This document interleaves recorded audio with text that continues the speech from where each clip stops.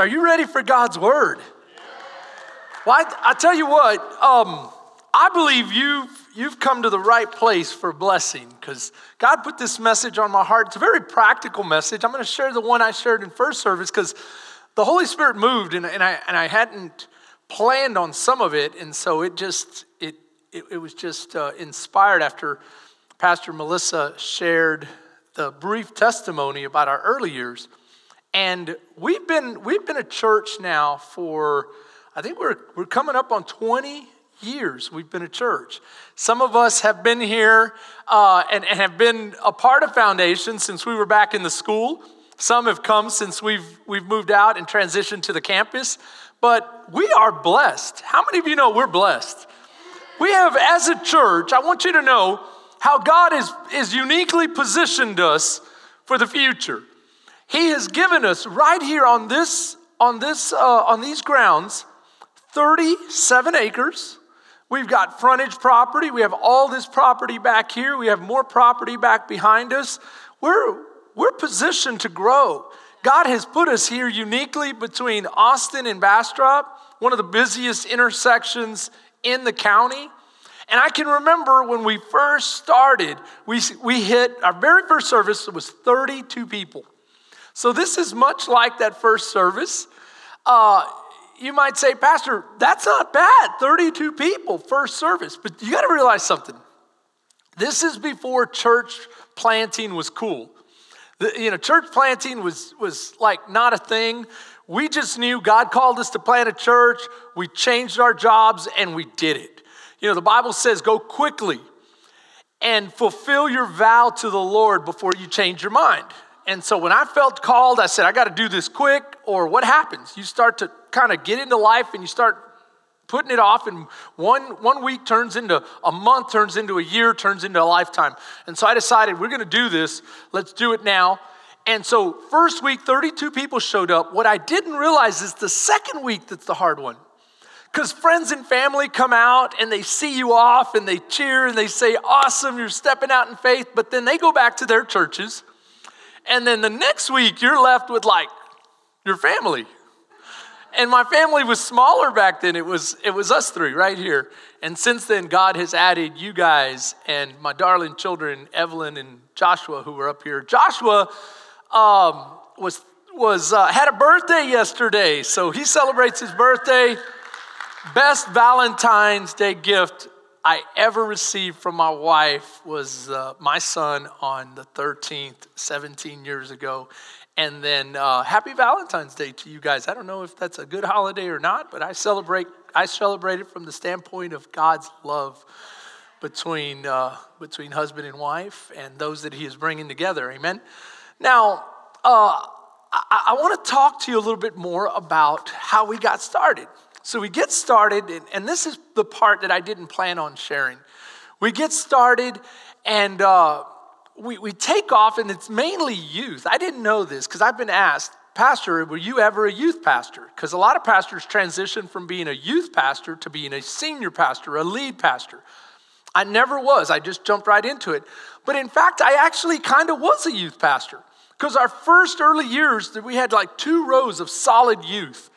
And if you know anything about youth, they eat a lot and they don't tithe at all. They don't give. And so we bought 1 box of donuts and they demolished it. We went 2 boxes of donuts, they demolished it.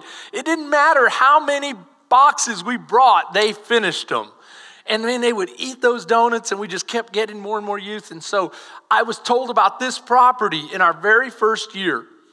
And so we decided one of the guys I was discipling to come pray on it. So we actually drove down here. This road had not been established yet. It was kind of like an old abandoned road. The county hadn't been maintaining it. We drove up, we parked, we jumped the fence. We had permission to do so. And all they said was, watch out for the bull. They're raising cattle and there's a bull out there. And if you don't watch for him and he gets the beat on you, he can light you up. So we're praying, and I'm looking over his shoulder. He's looking over my shoulder. We're looking for this bull, and I don't know where he was, but he didn't bother us, and we prayed, and we walked the property, and we just claimed it for the Lord. Can I tell you that when it comes to God, faith is absolutely necessary. The Bible says in the book of Hebrews, without faith, you cannot please God. I truly believe it says you're not going to have a relationship with God. And so faith has legs. That means I actually had to get out of my truck, get into this pasture, and literally pray for what, a lot of times we say, well, I'm praying for it, but what are you doing about it? See, because there was something different the way the ancients or those from the early Testament church, how they talked about faith and the way we talk about faith. See, there's a difference with us between believing and action. For them, they never divorced the two concepts. The concept was one concept, meaning if you believe, you act. If you believe, you walk. If you believe, you talk. If you believe, you act and you move. And that's the way you operate. And so I want to share with you today, have real faith.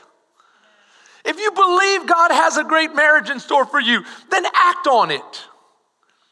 Start putting into practice those things that He calls you to. Those things that you know may come hard to you. Those things you've been putting off. Those things that you've been making excuses about. If you believe God has an awesome life for you, if you believe that God is moving, if you believe God is calling you, if you believe, then go do it. Don't keep waiting. Seize that moment. Live that awesome life. Amen? And that's what I want to share with you today. Because the truth is, God has an amazing book of instruction for us. All sorts of things He has included in this book. And He tells us how we are to operate in faith.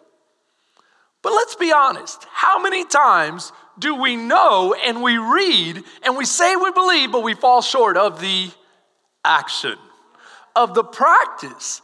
And so I'm not here to get on you. I'm here to encourage you that if we practice, a whole new dimension of our walk will be opened up to us.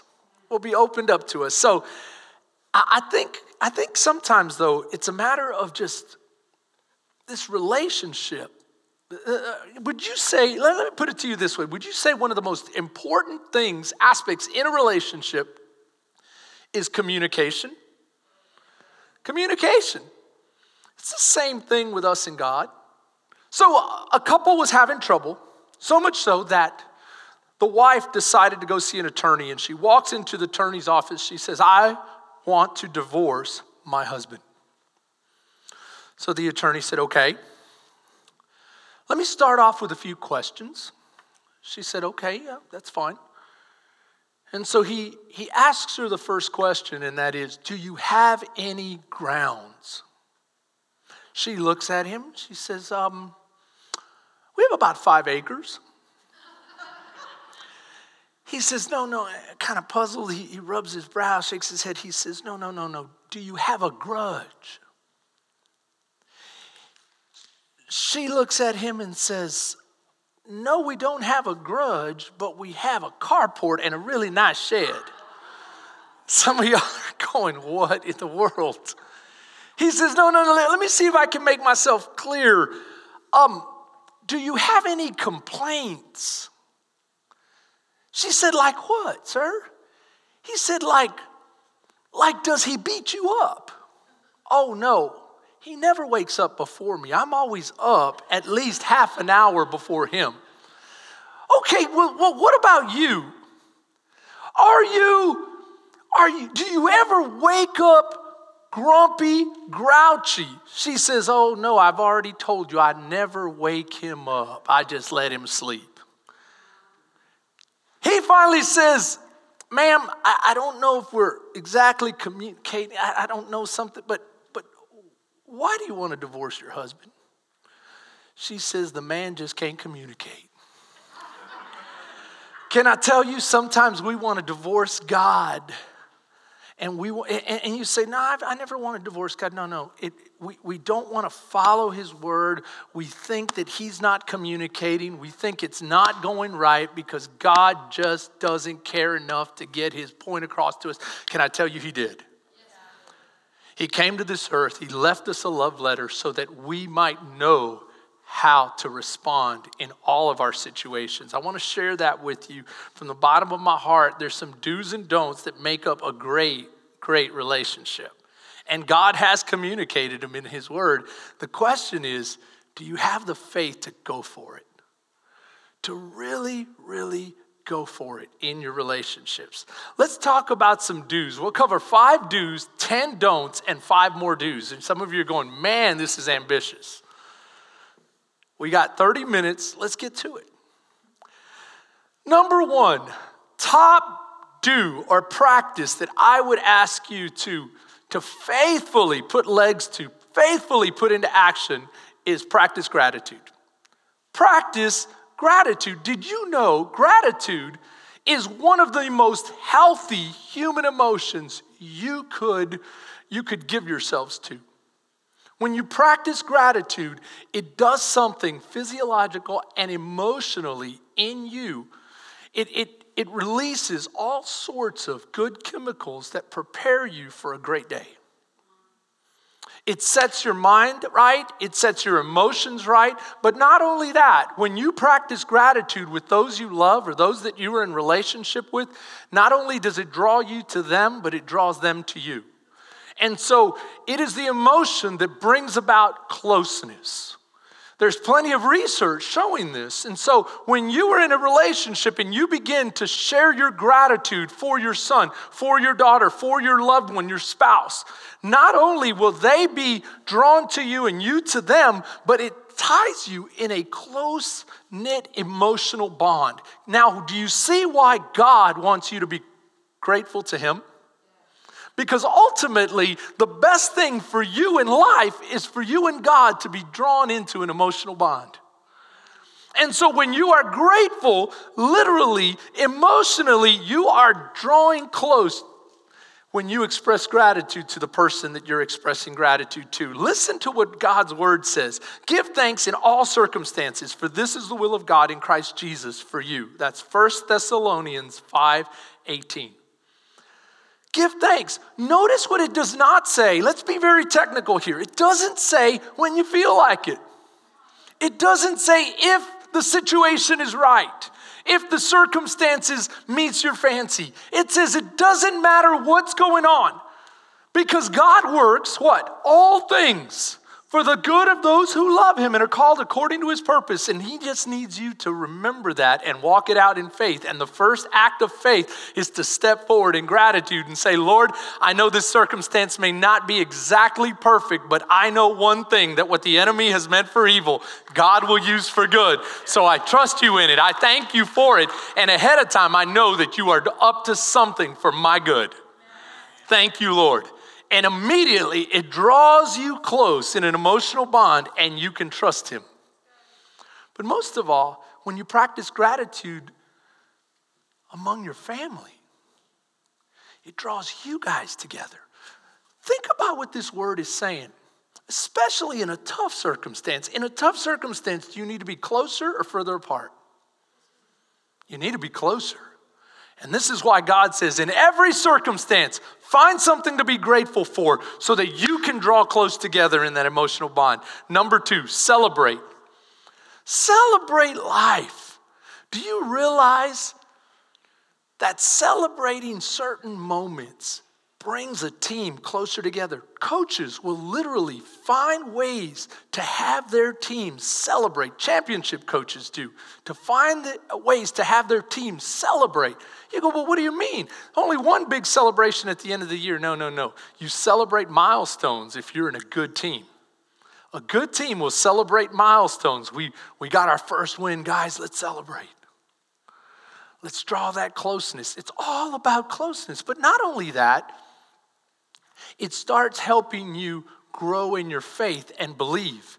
Because many times our faith doesn't grow because we don't take the time to understand, okay, God, you gave us something, we stepped out, or you gave us revelation, we stepped out in believing you and you met us there. And now, Lord, I have what? I have experience to go with. I have a journal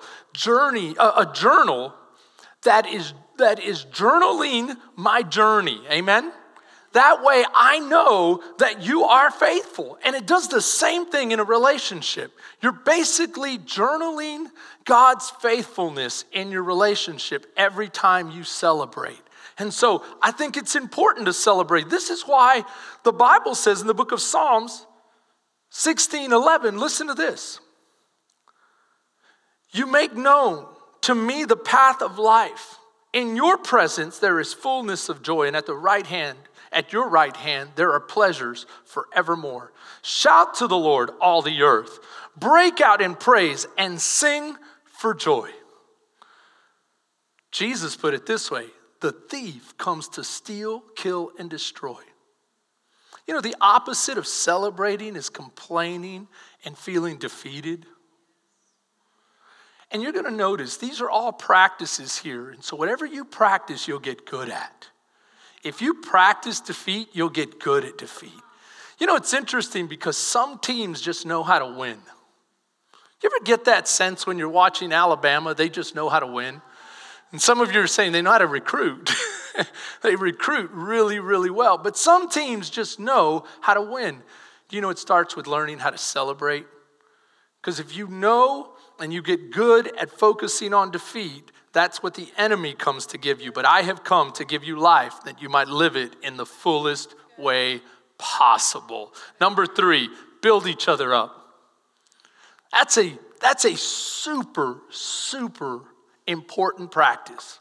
Build each other up. Listen to what Paul says to the church in Thessalonica. Therefore, encourage one another and build one another up, just as you are doing. Therefore, encourage one another and build one another up. You can always tell if a relationship's gonna stand the test of time if they take the time to build each other. Build them up. You know, I'm always amazed when I get the time to spend with Dr. Rob and Miss Ginger. They're that beloved pastor and wife that we have come and fill the platform for us sometimes. They're actually going to be here in March, guys.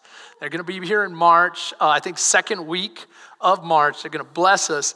But I get time to spend. I have time to spend with them. We take them out to dinner and all. And the one thing we always know is how they build each other up. Especially Miss Ginger. She builds up Dr. Rob. She talks about it. She goes, "Oh, Rob, he's just as fire as he was. He has so much passion, and he's always had passion. I thought he was going to calm down. He never calms down. He's just so this. And she talks about him like he's still the high school quarterback. I don't know if he was the high school quarterback, but I can see him that way. Why? I can see him being a star ever since the beginning. Even now, she talks about him like he is so great. And you know what? They have a great relationship. He talks about her like she's his homecoming queen. This is important. Again, you get good at what you practice. The Bible says build each other up. Faith has legs. Faith has action. Do you believe it? Are you willing to practice it? You say, I don't know, Pastor, it's going to feel awkward. It may feel awkward at first. Break through the ice. No pun intended. Break through the ice. Come on, guys. Break through. Number 4, put your phones down. Put your phones down. Do you know study after study after study talks about the negative effects of the addiction that people are having to their phones? Not only is it an addiction, but it actually hampers human ability to connect emotionally in relationships. Study after study after study has shown that it does something chemically to our emotional state, and it keeps us from truly connecting. The other day, I was at the mall, and 2 couples, about 14-year-olds, cute little guy, cute little girl, hand in hand, they come in, they order, they sit down to eat their food, but from the moment they sat down, they never talked. They were just on their phones, and then they would eat. And I thought, here they are, 2 couples. They're like on a double date. Did you know double dates are also, within reason, there's studies that show that's a good thing because it produces more conversation and more closeness, not only with friends, but but with your significant other. Here they are with their significant other on a double date with friends, and yet they never said a word because they were so busy with their phones. And then I thought, wow, this generation, right? Isn't that what we always think? This generation, they have problems. But then I went to another restaurant later on that week, and I watched an older couple, about my age, get seated, and as soon as they sat down, they basically, they took a picture of the QR code, they started on their phones, and then after they ordered, I thought, okay, they'll put their phones down. Never put their phones down, spent the whole meal basically on their phones. Here they are on a date designed to draw close. Put your phone down. Number 5. Play and have fun. I can honestly brag on my wife on this. She loves to play. She will just all of a sudden decide, oh, you think you're bad? And I'm like, well, I don't think I'm bad, no. And then she starts tickling me and attacking me and playing with me and trying to wrestle me. I'm like, stop, I'm busy. And then I realized, I'm not that busy. Not that busy to enjoy life. And I just preached a message on the playful joyfulness of our Lord, where he was always in the moment. We'll talk about that later, be in the moment. But isn't that part of life, to live it to the fullest, to not get so wrapped up on things that are secondary that we miss the primary? Have fun. Have fun with your kids. Play with them. They won't be little forever. I wish to God my son would wrestle with me like he once did. Now he's too cool. His hair needs to stay in place. Everything is like, nah, I don't want to wrestle, Dad. You know what I'm talking about, guys? How about the don'ts? Let's get to the don'ts. Number 1, don't compare. Don't compare. Nothing steals your joy and your peace quicker than comparing yourself to others. I don't care if you're not married. If you're just talking about a platonic relationship, you start comparing yourself to them, you will either, the minute you compare, you'll either be what? Lower or higher. If you're higher than them, then you might be tempted to feel good and say, good, as long as we stay that way, you can be my friend. You say, no, I don't say that. You will not say it, but are you subconsciously feeling it? Because that's the nature of comparison. The nature of comparison leads to competition. In competition, somebody's got to win, somebody's got to lose. And I don't know about you, but I don't like losing, right? And the minute I feel like a loser, then I'm going to what? I'm going to try to either distance myself from that person, and isn't that the opposite of drawing close? Or I'm going to try to lower them, and how do you lower them? Subversion, sabotage, putting down. It's never good. How do you heighten yourself in a worldly sense?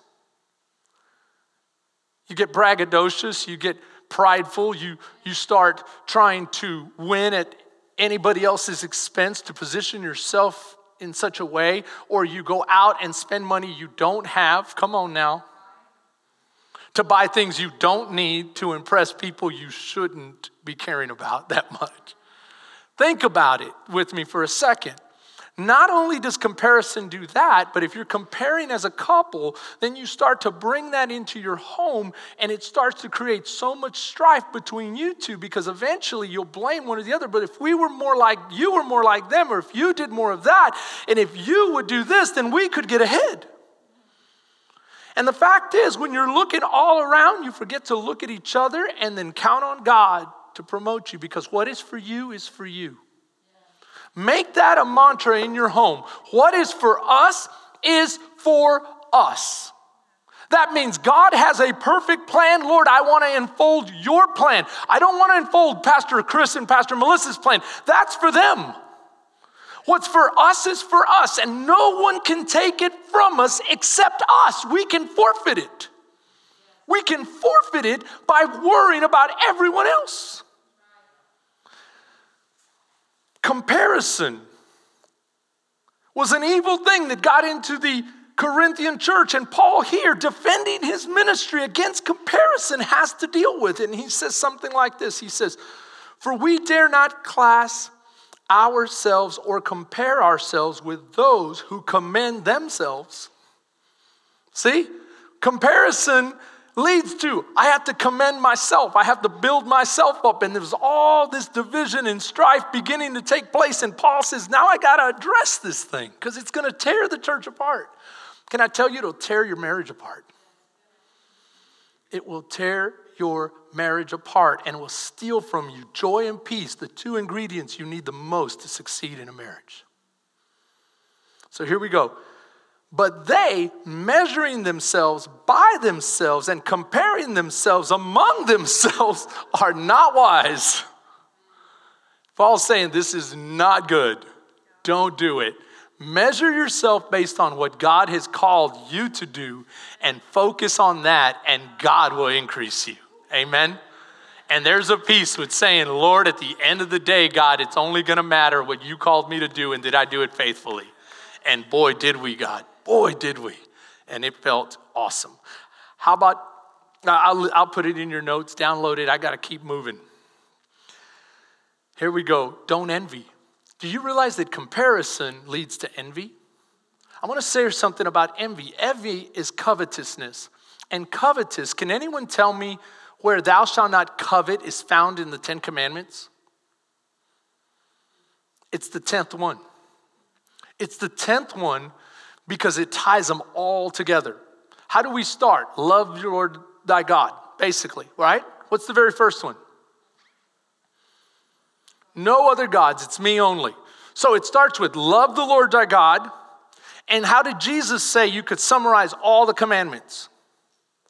Love the Lord your God with everything you have. And then the second is like unto it. What does it mean to be like unto it? That means they're linked.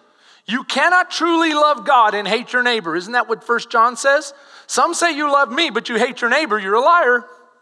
That's what John says, not me. John says some say that they love God, but they hate their neighbor. That is not true. You cannot love God and hate your neighbor because this is the sign of the cross. I love God and I love others. Therefore, I'm grounded in true love. So watch this. First commandment, love God. Jesus says, love God and love your neighbor. How do you love your neighbor? Number 10, thou shalt not covet against God or thy neighbor. Don't covet against your neighbor. Envy destroys love. It's the opposite of love because envy promotes selfishness. And so when you start envying, it comes from comparison, you will allow selfishness to come in, and immediately you start to destroy the most important thing you have. And that's true love. Watch what James says. For where jealousy and selfish ambition exist, there will be disorder and every vile practice. Don't worry. How about that one? Don't worry, be happy. Come on, can anyone say amen to this one? How many of us worry? Are you like my mom? My mom worries to worry.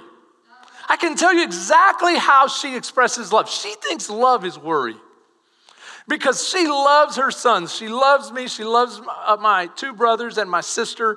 And every time I call her, I know exactly how she's going to answer the phone. She's going to, hi, mijo. Hi, Chris. How are you doing? And as soon as I say fine, she's going to say what? I've been so worried about you. And I'm like, why are you worried? And she'll make up something. She'll say, well, I'm worried about this, or I'm worried about that, or I'm worried about your children, I'm worried about the election, I'm worried about the vaccine, I'm worried about this, I'm worried about the ice storm. So she was so worried about the ice storm, she called all of us and said, I'm going to have to go check on Isaac's dog. Isaac's dog is my brother. My brother is Isaac, and his dog is not my brother, but his dog is my brother's dog, is what I'm trying to say, right? So she's worried, and she's older, and she has a medical condition, and she says, I'm going to have to go out there and risk breaking a hip to check on Isaac's dog, who might be freezing to death. So I call Isaac, because I said, I'll call Isaac, right? And what a good son does, Isaac's my younger brother. Isaac, man, how you doing, dude? How's your dog? What? He goes, Mom, right? Yeah, Mom called me. She's worried. I know, she's been threatening to go out there. She called Elizabeth, she called Aaron, she's calling everybody. And so she's worried about the dog. Let me tell you what I did for the dog. The dog has a barn. I put a kennel built specially for the dog inside the barn. And inside that kennel, that she has an open access at any time. She can go throughout the entire 8 acres. But inside the kennel, she has a house, double insulated with hay, and I got a heat lamp. And I got this other mechanism to keep the water from freezing. This dog sleeps better than me. And so I filmed the dog, and I filmed all the work I've done throughout the years, because this dog has been cared for years, because mom has been worrying for years. Come on, can you hear me? See, because worry is an addiction. You get good at what you practice. And so my mom is worried, and so I showed her the video, and I thought she would be happy. And she goes, yes, but now I'm worried the dog's going to burn to death because of the heat lamp. My brother starts laughing. The dog's not going to sit there and be a hot dog mom. They're going to run if the barn catches on fire, you know. And I have a special lamp specifically for that. And so don't worry. Why? Well, first of all, because Jesus says, don't worry. Listen to what he says. This is why I tell you not to worry about everyday life. Whether you have enough food or drink or enough clothes to wear, isn't life more important than food? Now watch what he's doing there. He brings up 2 absolute necessities. What? Food, drink, and clothing. These are necessities. You cannot live without them. He brings them up, but watch what he does now. He puts them in the proper priority, because worry is not always based on proper priority. It very seldom is. It means getting things out of order. And he's basically saying, when you're worrying, you're out of order. Ooh, watch. Isn't life more important than food? And your body more important than clothing? Look at the birds. They don't plant or harvest or store up food in barns, for your heavenly Father feeds them. And aren't you far more valuable to him than they are? Can all your worries add one single moment to your life? Can they extend your life at all? Does it really make sense to worry about clothes when your body's more important than the clothes you're worrying about, and you're actually harming the body you're going to put the clothes on? See, some of us are worrying, and you're actually harming your relationships by all your worrying. You're not bringing in a blessing. The worry adds stress and pressure. What happens to a mechanism when you put it under enough pressure? What does it do? It breaks. Some of us are putting so much pressure on our relationships that we're literally breaking them. It's not going to breed life. And Jesus is saying here, I know what you need to really live, and I came to give it to you in the fullest. The enemy comes to steal, kill, and destroy. Why are you helping him? Can I get an amen from second service? This is good stuff. This is good stuff. Don't hold grudges. This is basically saying, don't be an unforgiving person. I shouldn't tell you how much the Bible has to say about forgiveness. Forgiveness breeds life to your relationship. All of these practices are acts of faith. You say, but it feels counterintuitive to let go of a hurt. Because if I let go of a hurt, then I let them get away with something. And as long as I hold on to that hurt, then I'm protecting myself, and they don't just walk away scot-free. But what if the more you hold on, the more you imprison yourself and cut yourself off from real closeness? And that's exactly what's taking place. Don't miss the moment. Don't miss the moment. take those times to really celebrate. I covered this in a message not too long, just last week or the week before. Don't miss the moment. Take the time to celebrate. Take the time to play and have fun. Take the time to build each other up. Take the time. Don't let worry steal your joy. Make the most of every single moment.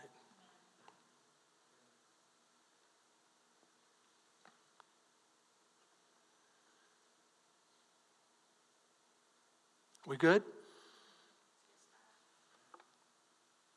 Number 6, don't be selfish. You say, well, that's easier said than done. And I put that specifically after don't miss the moment, because I truly believe real Christianity is lived moment to moment. Moment to moment. See, when I was introduced to Christianity in the Baptist church, which my heritage is I love my heritage. The Baptist denomination for me, not for everybody, for me, was an absolute blessing. My grandfather's a Baptist minister. My dad's a Baptist minister. I grew up in the Baptist culture and heritage. And I have nothing but positive to say. But maybe I didn't understand it all. And as I grew, God used other denominations to share different things that I was missing. And one of the things that I missed is I thought salvation was a moment in the past. Come on, how many of us have been taught that salvation is the day you accept the Lord as your personal Savior? I accept Jesus. I confessed him as Lord. And in that moment, he came into my heart, into my life. He changed me forever. And that was the day I was saved. But what if salvation is much more than that? What if salvation is a moment in the past, the moments in the present, and the moments that will forever be lived in the future? What if salvation, according to the doctrine I was taught, but I didn't connect all the dots, salvation is justification. Justification is the moment I passed from darkness to light. I was justified by the blood of Jesus Christ. I was washed white as snow. Sanctification is what's happening every single moment of my life when I am being transformed into his likeness. What does this have to do with relationships? It has everything to do with relationships, because it's the most important relationship that matters, your relationship with Jesus Christ. And so every single moment of my life, I'm being transformed into the what? The likeness of my Savior, Jesus Christ. And so what happens in that moment, Jesus says, is you have to die to yourself. And you know what he uses, at least in my life, to teach me dying to myself? He uses my marriage. Am I the only one? He uses relationships to teach me that I need to learn to be selfless, die to myself, and put somebody else's needs ahead of my needs so that I can become more like my Savior, who ultimately gave it all for us. Now watch, salvation, moment in time, moments in the present. I am dying to myself every single moment. And one day I will cross into eternity where I will experience glorification. What? Justification? These are big theological words to describe what I'm describing, that salvation is everything. Justification, sanctification, glorification. And it's all understanding that you embrace the moment and say, how do I give my life away to my children in this moment? How do I give my life away to my family in this moment? How do I put others first in this moment? I forgive, I serve, I build up, I grow. How do I do that? I get in God's word and I understand what it's like to die to self and not be selfish. 7, don't hit below the belt. So I got a little philosophical, theological there for a second. Now I'm coming right back to the practical. Don't hit below the belt. What does it mean to hit below the belt? It means sometimes we can get really mean with each other. If you want to build real relationship, don't do that. And then analyze why you intended to be mean. I promise you that meanness is coming from a place of hurt in you. From a place of insecurity. You say, no, it's coming from a place of frustration. You deal with insecurity in different ways. Some people feel hurt and sad, and some get frustrated, some get angry, some get resentful, I don't know, but that's coming from a place of insecurity. And typically, you feel like you've been hurt or something's gone on in that argument that you need to retaliate and say, you know what? A regular retaliation doesn't seem like it's doing the trick, so I'm going to get you nice and close, and I'm going to go, boom, and hit you where it hurts. And so refuse the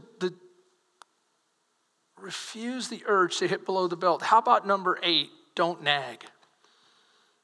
Don't nag. The Bible says that the continual dripping on a rainy day and a quarrelsome spouse are alike.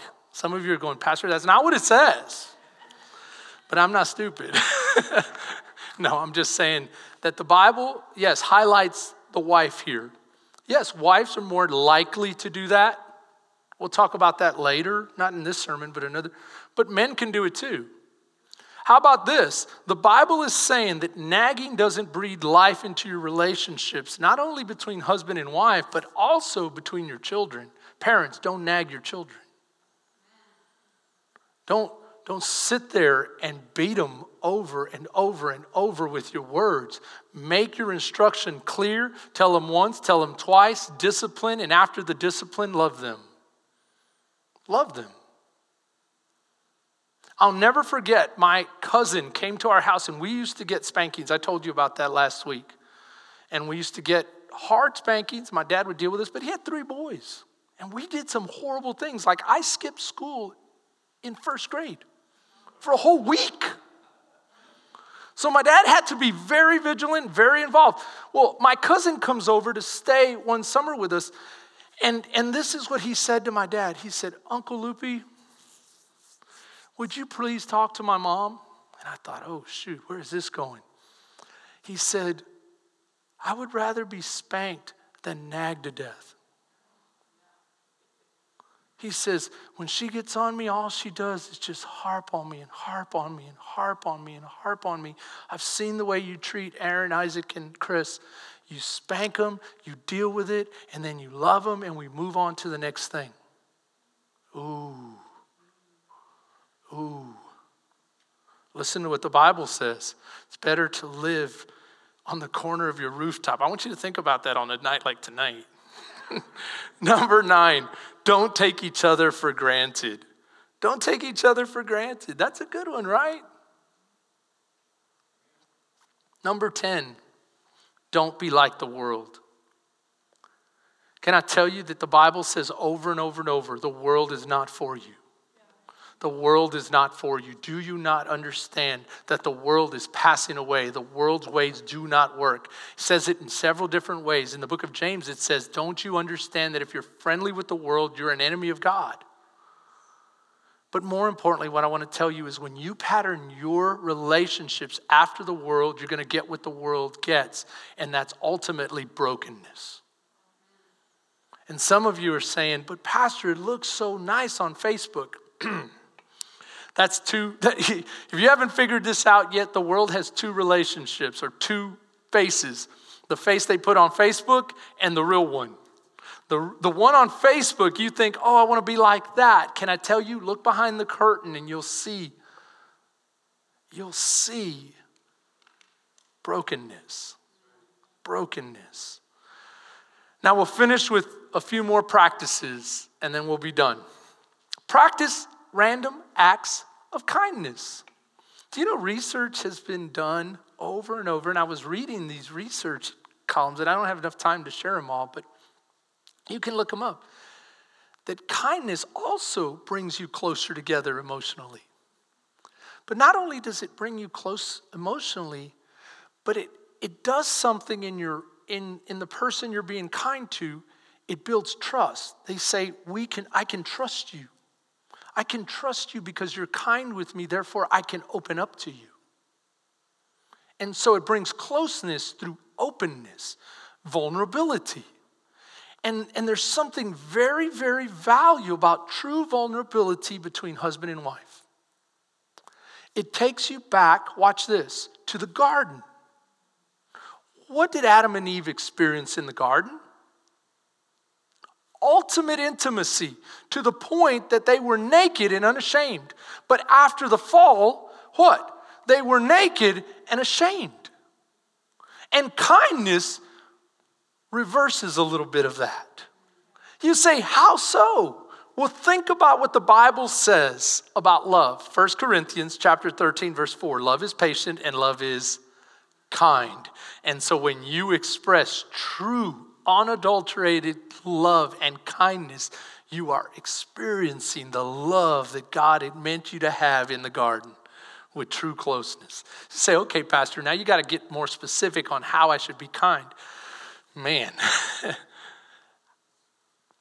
do something for your spouse that they need done without asking, without having them to ask. Bring them a cup of coffee, iron a shirt. You say, well, those are both wife to man, or wife to the husband. I bring my wife her coffee. I iron for her because I do the ironing in the house. Whatever it is that they need, you do it. Be kind. Be kind. How about this? We got in an argument the other day, and I felt the Lord saying to me, I need you to go in the closet where she was at, putting up some clothes, and tell her you love her and tell her you're sorry. Hold her and communicate these things. And I said, Lord, but she was wrong. And God said, remember your sermon that you're putting together? This is where faith has legs. It means move your legs. And faith has action. Move your mouth and begin to share what I shared. I said, but Lord. And then he said, do you remember your prayers that you want to become more like me? That I'm sharing with you how to be kind. Kindness is not about who's right, who's wrong. Kindness is not about, well, I've been doing so much and it's their turn. It's not about keeping measure. Kindness is about being like Jesus and saying, I'm going to do something that's caring for my loved one. Treat them the way you did at the start if you don't want to see the end. Date your spouse. Make a big deal about them. This has been really helpful to have teenagers because I see what a big deal it is to be in love or to be exploring, I should say. No, they're not in love. They're not in love. I'm refusing that. My adult daughter is. Now she's in love, about to be married, but the others are exploring and they're excited about this and that. And so the other day, my kids were like, Dad, we got to get something because it's going to be Valentine's and we want to at least show kindness like you talk about, right? And I'm like, yeah, okay, what do you want? So we drove them to the store and Evelyn was trying to figure out what to get Laz Jr. I'm going to put her on blast because she needs to learn how to relax a little bit. She gets real tense about these things, and we have Laz's parents right here, so I want them to know that I was involved. And so she said, what do you get a guy? And I said, well, I would like something sweet to eat. Maybe not the flowers and all that, but maybe. So we go to Central Market, and we get 2 pastries and something else, just something little. And I said, yeah, this will work. I think a guy would like this. I know I would like it. Do unto others as you would have them do unto you, Live by the golden rule. So she's bringing it out, and she's getting excited about it. And I pull out one of the pastries. I just start eating it. And she's like, what? Dad? And the kids are freaking out. And I said, hey, at the end of the day, I'm more important than Laz. I'm more important than Laz. You show me, I'm your first Valentine, and then you can give him this other thing. But it reminded me, you know what? Melissa was a big deal to me when I was dating her. She should still be a big deal to me. Amen? I was a big deal to her. I should still be that big deal. Number 8, give. Give. Be generous in your giving. If I had one piece of advice to give a young couple, it might be this one. Only one. If they were sitting before me and they said, Pastor, give me one thing that you think will set our marriage on the right path, I would say, give to the Lord and be generous with the Lord. Give him your tithe. Give him your talent. Give him your time.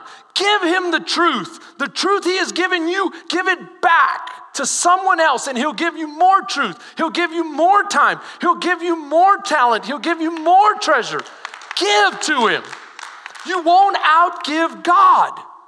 Do you realize the number one stressor in couples' homes today and what causes more divorce is finances, and yet God has the resources, but we don't untap them because we don't understand the principle of giving. Listen to what Jesus said. Jesus said, give and it will be given back to you. How will he give it back? Jesus says, I'll give it back of good measure. That means I'm not going to be chinchy when I measure. I'm going to watch how he's going to measure. I'm going to press it down. I'm going to shake it where you really get that sack full. And then I'm going to let it run over and I'm going to put it in your lap. You're not going to have to go and work as hard as you think. I'm going to take care of it. For with the same measure that you use, it will be measured back to you. And this is the point. The point is when a young couple starts to realize, man, if I put God first, then he starts to get in the game with me and he blesses my marriage more than I could have ever hoped for, imagined, or dreamed. If you're here today and you're wondering, would giving to God's house help? I'm here to tell you, yes. And it'll help you with number 9. It'll help you save.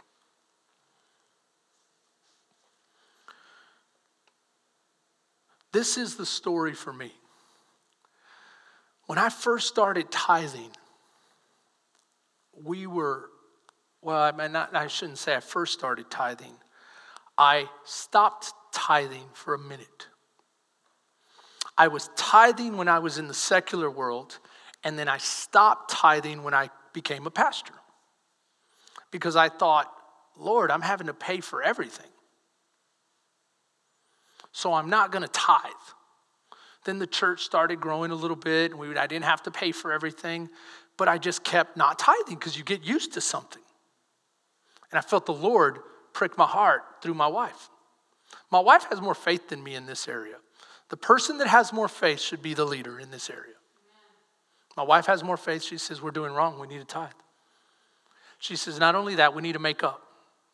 So we started doing 11%, 12%. And I said, we'll keep that up until God tells us not to. And then we moved to 13, 14%. We're not that high up. We're just 13, 14%. But we're making up for years past. And so we started tithing. And I noticed something. God's blessing did not come in the form of increase. If this is what I was making, I continued to make that. You know where God's blessing came? If this is what I was making and this is how much I was spending, he brought back my spending. And he brought back my spending. And he brought back my spending to a point where things started getting paid off and I started making headway and I started putting into practice some of these financial principles that I've known but hadn't been able to have the resolve to see it through. And he started blessing me to a point that he increased what I had by bringing back my spending. Does that make sense? And so he gave me the ability to save at a higher rate. And today, I have some investments that actually make me a little bit, not a lot, a little bit, but I never would have had them had I not had the ability to save. And it started with the giving.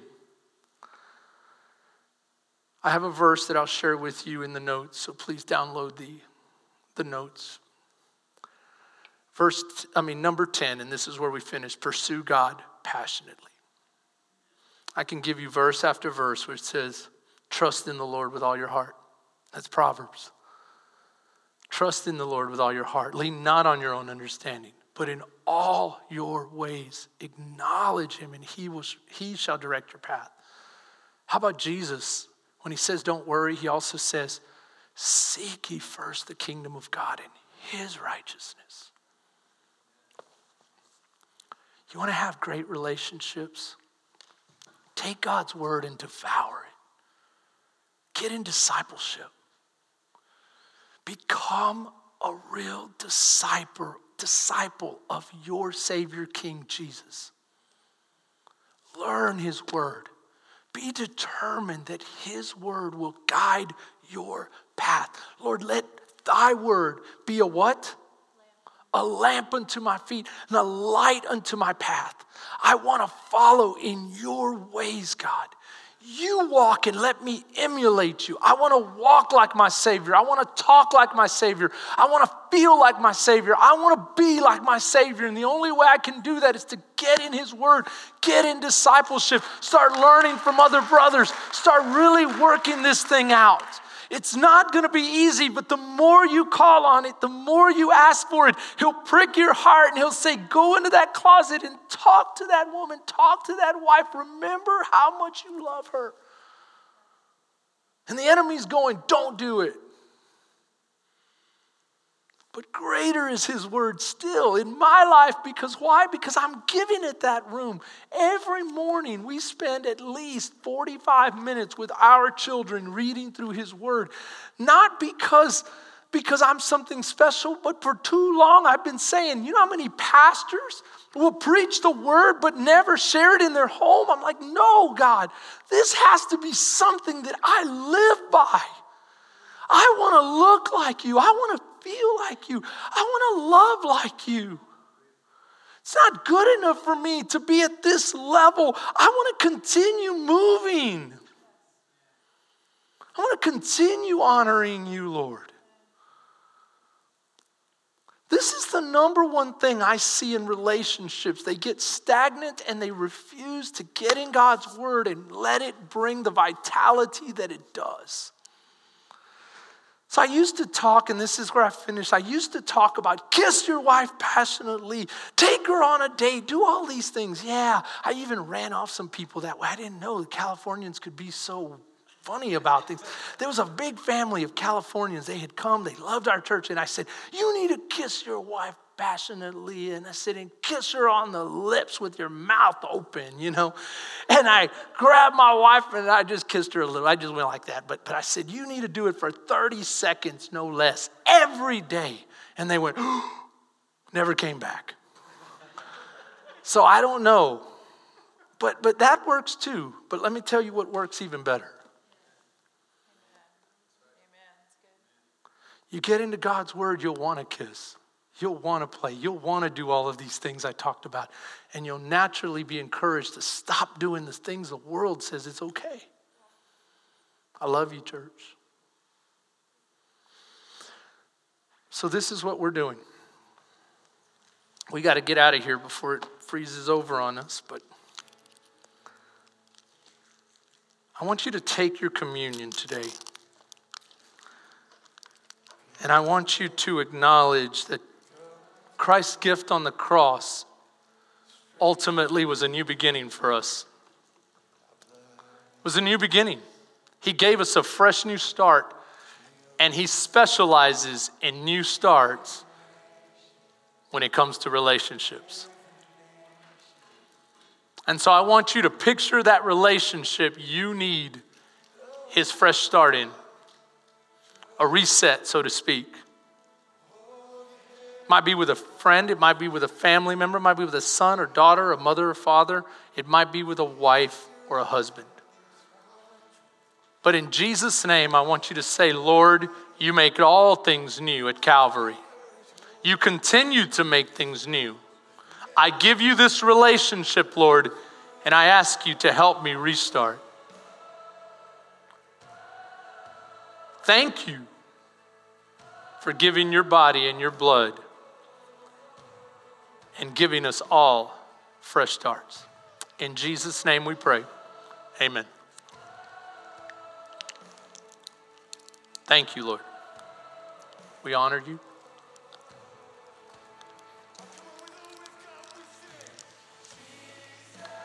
I love you, church. Have a great, great week.